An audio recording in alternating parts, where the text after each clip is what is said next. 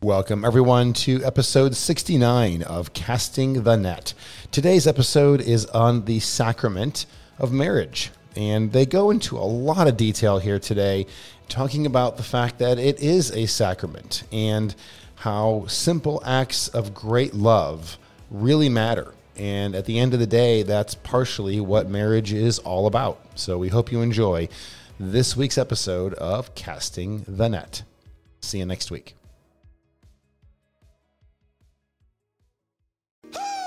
Hi, I'm Father Dave Nuss, together with Father of Four, Rick Lingvine. Welcome to Casting the Net. We are in search for catching the faith. Hey friends, we're back at it. Father Dave and Rick, thank you for taking time again to join us in the conversation that we continue to have about our faith impacting daily living. And Rick, I'm excited. Probably should have done a teaser last week about the sacrament that's in store today as we work our way through the 7 sacraments that Jesus has given to us. And we have spent extended time on a couple of them.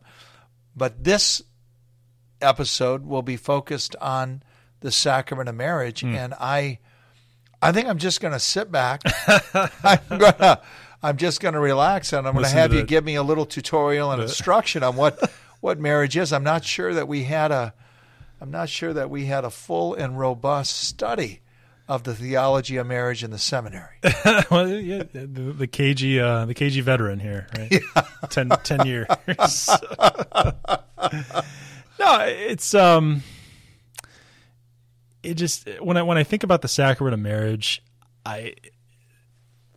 it's a little depressing that this is my reaction, but my first reaction is always, geez, it's kind of sad that more people don't understand that they've received a sacrament when they've married, and just all that entails and all that comes with it.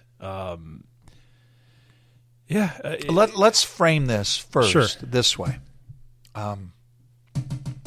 We hold to be true that Jesus himself established marriage as a sacrament. Mm-hmm. So this is not some invention of the church independent of Christ or by a charismatic figure or a leader of the church, but that this is one of the 7 events, if it's a word that I use a lot to describe a sacrament, in contrast to something that you receive, it's someone whom you meet, right? Whom you meet, Christ the Lord. So that marriage is exalted. It's exalted. And that can be very convoluted in the society in which we live, because there's 2 levels of marriage, if you will. There's a civil recognition of a contract between 2 people. It's not a covenant. It can be entered into and broken. It could be entered into and broken in almost the same day. The state has no interest in no strong interest in the stability, the permanence of marriage at all, and finds all sorts of reasons why it should be ended. And which is foolish, incidentally, because of the great good that marriage offers a society. But that's another conversation for another day. Yeah, I mean, it creates all sorts of levels of instability. Yeah. But you have the state, so the government regulates marriage civilly, right? And the church herself, she holds that marriage is a sacrament, and therefore the proper one to regulate marriage is not the state, the church herself. And it's the church who decides when a marriage begins and if it's authentic and genuine. Yeah. So it's convoluted. I acknowledge that in the world in which we live. Yeah. But a sacrament established by Christ, a few different ways, or at least we find biblical evidence to support the idea that it's a sacrament. I mean, Christ's teachings about marriage in Matthew 19 and in Mark 10, the fact that his first miracle occurs at a wedding has some role in it. Yeah. But most fundamentally and most primarily, it's excuse me, it's Christ giving himself to the church. It's simply the action, the act of his life, the great act of his life. Right. I have a good friend who is a pretty liberal Protestant who once told me she hates going to weddings. because there's a better than average chance that she's going to hear Ephesians 5 as one of the readings. You know, wives, be obedient to your husbands. Yeah, in my experience, it is not a frequent selection. But oh, really? No, for sure. All right. Well, like I said, she's Protestant, so different liturgical offering, maybe. Yeah, selection set. I would be more sympathetic to her complaint if that was the end of the passage, but it's not. I mean, how does it end? Husbands, love your wives as Christ loved the church. The church, and how does Christ love the church? He dies. Right. So it's not a political power struggle. Yeah. It's not a dictatorship. Yeah. Paul is basically saying in his pre-modern phraseology, there's a mutual submission going on. Yeah, that's right. Yeah, I was just thinking, I can't remember the couple who told me this, but I remember what they told me. They were married in a different diocese, and the priest began his homily at their wedding mass with, "Today you die." I would never. Never do that. Do you have the guts to I begin? Don't. I couldn't do that. I mean, it would. He did after the plane was plummeting. He did pull it up. That's hilarious. But that's that's what is at the heart of the sacrament, right, yeah. Rick? Yeah. I mean, you're living that sacrament. I'm not. You're living that, and the grace is given to you each and every day to be pressed in such a way that you wish to pour yourself out for your beloved for her sake. Yeah. Yeah. And it's not always 99% of the time. It's not going to be the stuff of a stained glass window. Rick Klingbeil bound by his heathen children and bludgeoned with pillows as he serenely recounts the gospel to them. No. It's not going to be the stuff of stained glass windows, and you're probably not going to have a stained glass window made to honor you. In the sacraments and sacramental theology, we sometimes talk about form and matter. Mm-hmm. That's a little bit of a tangent, but we'll get where we're going. I promise. I know you will. I don't always know the route, but I know you'll get us there. It's fun, isn't it? we have a fun trip on the way there. We do. But it's kind of fancy theological lingo, and we talk this way. It's a helpful way to analyze what God's trying to do in the sacraments. The matter of a sacrament is generally the physical stuff that's used in the rite. So for baptism, it's water. For Eucharist, it's the bread and the wine. Interestingly, confession doesn't have external matter. It's the stuff that's being confessed and the feeling of contrition and then the satisfaction. The matter of a sacrament is usually the words that are spoken by the minister of the sacrament. So the words turn the matter into something more than what it was. So when the minister, that they actualize what is spoken.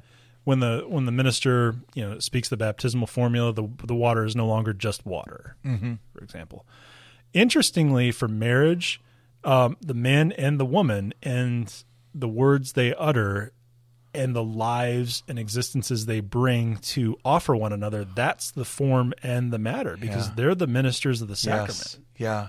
The priest or the bishop or the deacon in the Catholic Christian perspective is merely witness to the ministers who are the couple. It is the only sacrament like that. Mm-hmm. But, so the promises they're making and themselves, their existences that they're offering one another, like that's the sacrament right there.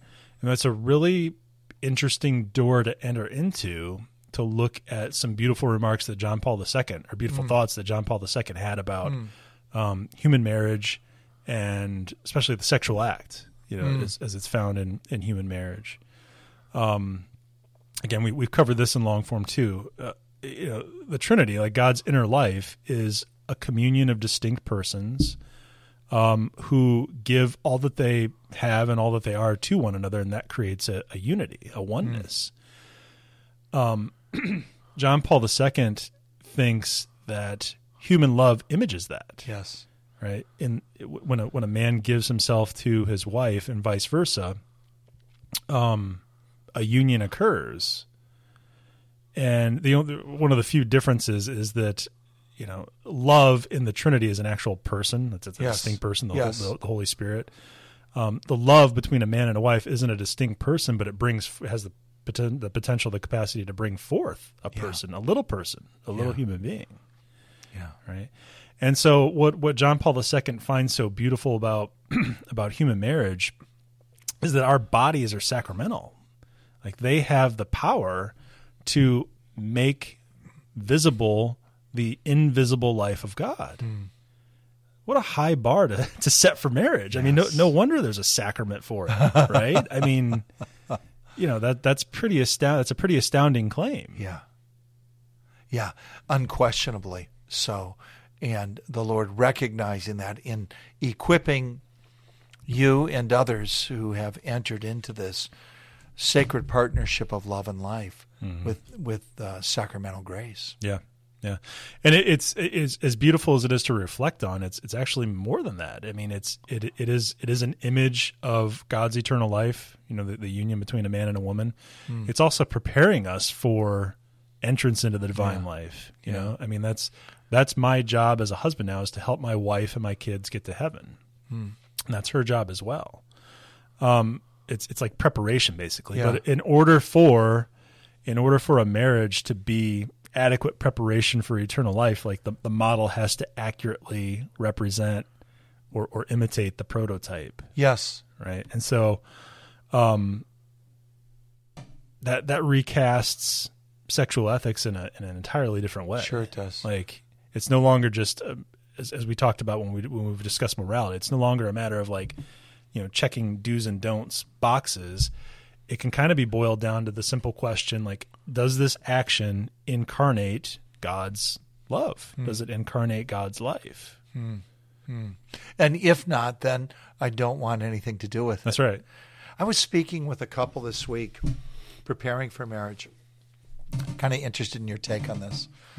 And there was a context that I won't set for the conversation. I'll just cut to the gist of the conversation. And I was speaking to them about you want to reduce the gap between the two of you in marriage. You want to reduce that gap.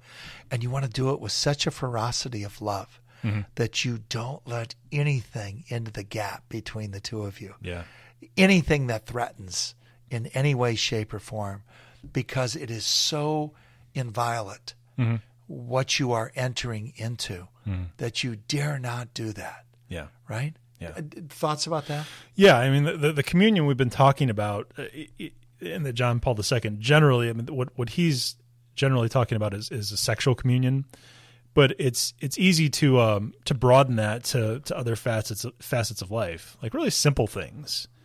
A minute ago I was talking about how most of what you do to manifest God's love in your marriage isn't going to be very flashy. Like something as simple as, he's having a hard day, he's on his last nerve, so the missus throws the 4 kids in the van and just gets him out of the house for the afternoon. Just a simple gesture like that. Like she knows how he's feeling. She knows what he needs at that particular moment. And she offers it to him. She doesn't necessarily want to take 4 kids. I mean, anybody who's ever tried to take 4 kids anywhere knows that's by themselves is not necessarily a desirable endeavor. But she does it. She does it for him. Yeah. So simple acts, small acts done with great love matter, as Teresa of Calcutta knew. Yeah. And those they matter because they close the gap. Yeah. They foster and strengthen communion. You said something earlier also that I find inspiring, and that is the commitment to live my life for my beloved in such a way that I'm trying to get them to heaven or help them reach heaven, and of course the children too. Could you say a little bit more about that? That is so not of the civil construct, and of the state idea of marriage. Yeah. I'm trying not to give like incriminating examples from my own marriage. Well, we'll call the couple. So Joan and Steve. But it's a perspective. It is of the end always in mind, Yeah. even in the midst of the Yeah. the chaos and the struggle, and the still one eye on the end, and that That's right. end is the heavenly reward. Which entails more than simply being nice. yes, Nice is not it might create a harmonious, or not harmonious, but conflict-free household for a moment, temporarily, if you're living minute to minute, a that's brief great. reprieve. Yeah. But love entails speaking hard truths to people sometimes. Sure. I mean, you want to dip the arrow in honey before you shoot it. But, the loving thing to do is to say, hey, I don't necessarily think the way you issued that consequence to our child was, I don't think that was fair. I think you could have done better. Yeah. Yeah, I mean, you do that sort of thing prudentially. You don't want to of course, show anybody up or make anyone look bad. But that's not an easy conversation to have. But the love that exists and the graces that the sacrament issues to the recipients of the sacrament, throughout the entirety of their marriage. It isn't just a one-time thing at the beginning. Yes. Throughout the entire course of the marriage, yes, husband and wife are receiving sacraments, or receiving graces from the sacrament that will help you have those difficult conversations in love, which foster and strengthen the union. Sure, and to delight even more completely in those consolations that are received, acknowledging them in their source that is divine. The grace of the sacrament, I'm moved right now in thinking about that there was a moment in time when you received the sacrament of marriage, and by means of that were infused with a particular grace. That grace, mystical though real, is not of a finite capacity. So you get 100% the day you're married, Right. and then use it till it's gone. You use it till it's gone, Yeah. right? Sorry about your luck, it's gone. Yeah. But rather, the very presence of Christ is within the relationship that you share with Christina in such a way that his power is always accessible, and it's for you to recognize that and to avail yourself of that. Yeah. Did I say that?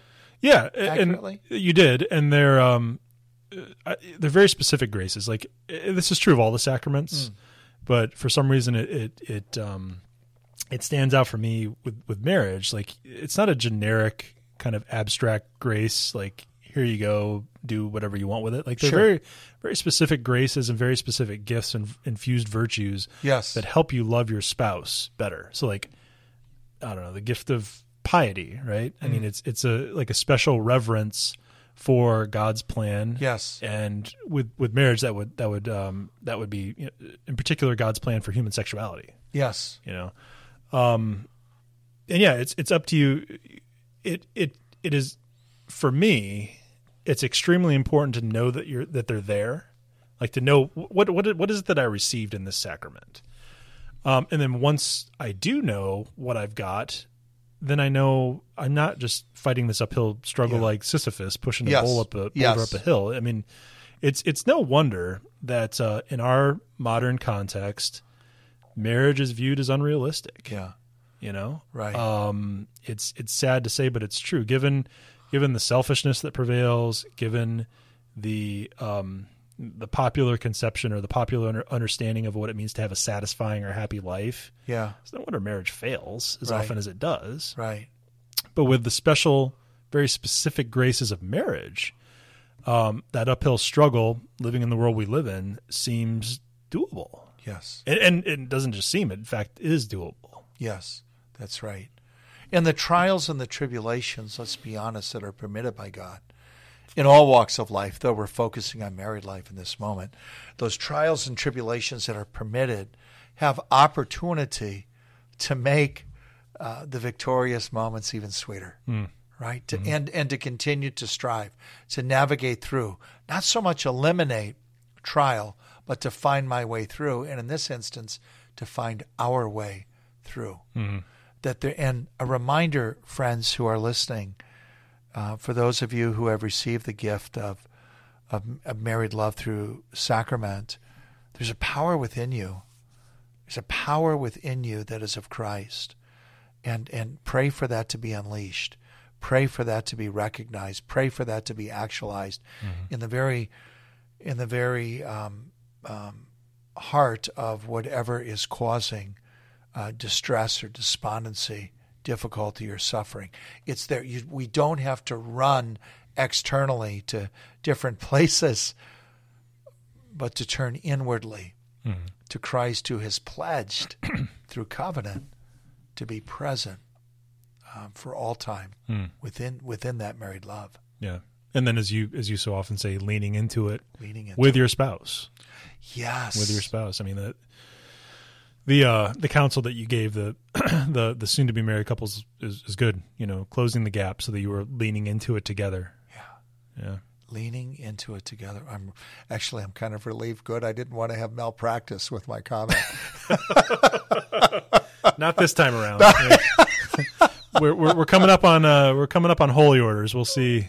Are we going to do an episode on holy orders? Well, I mean, it wouldn't be. Is this fair play? You're going to have to carry that one, but it wouldn't be the 7 sacraments without holy orders. So. That's right. That's right. We've got 6 down. We've got 1 to go. There's your teaser for the next episode. We are so glad that you spent your time with us. Thank you for joining in the conversation. We're humbled and we're grateful by your presence. And he's Rick. I'm Father Dave. We're casting the net. Friends, he's Rick, and I'm Father Dave, a dad and a priest, together trying to become better fathers by catching Christian faith. Thanks for joining us for our conversation, and we hope that you'll connect with us next week for Casting the Net.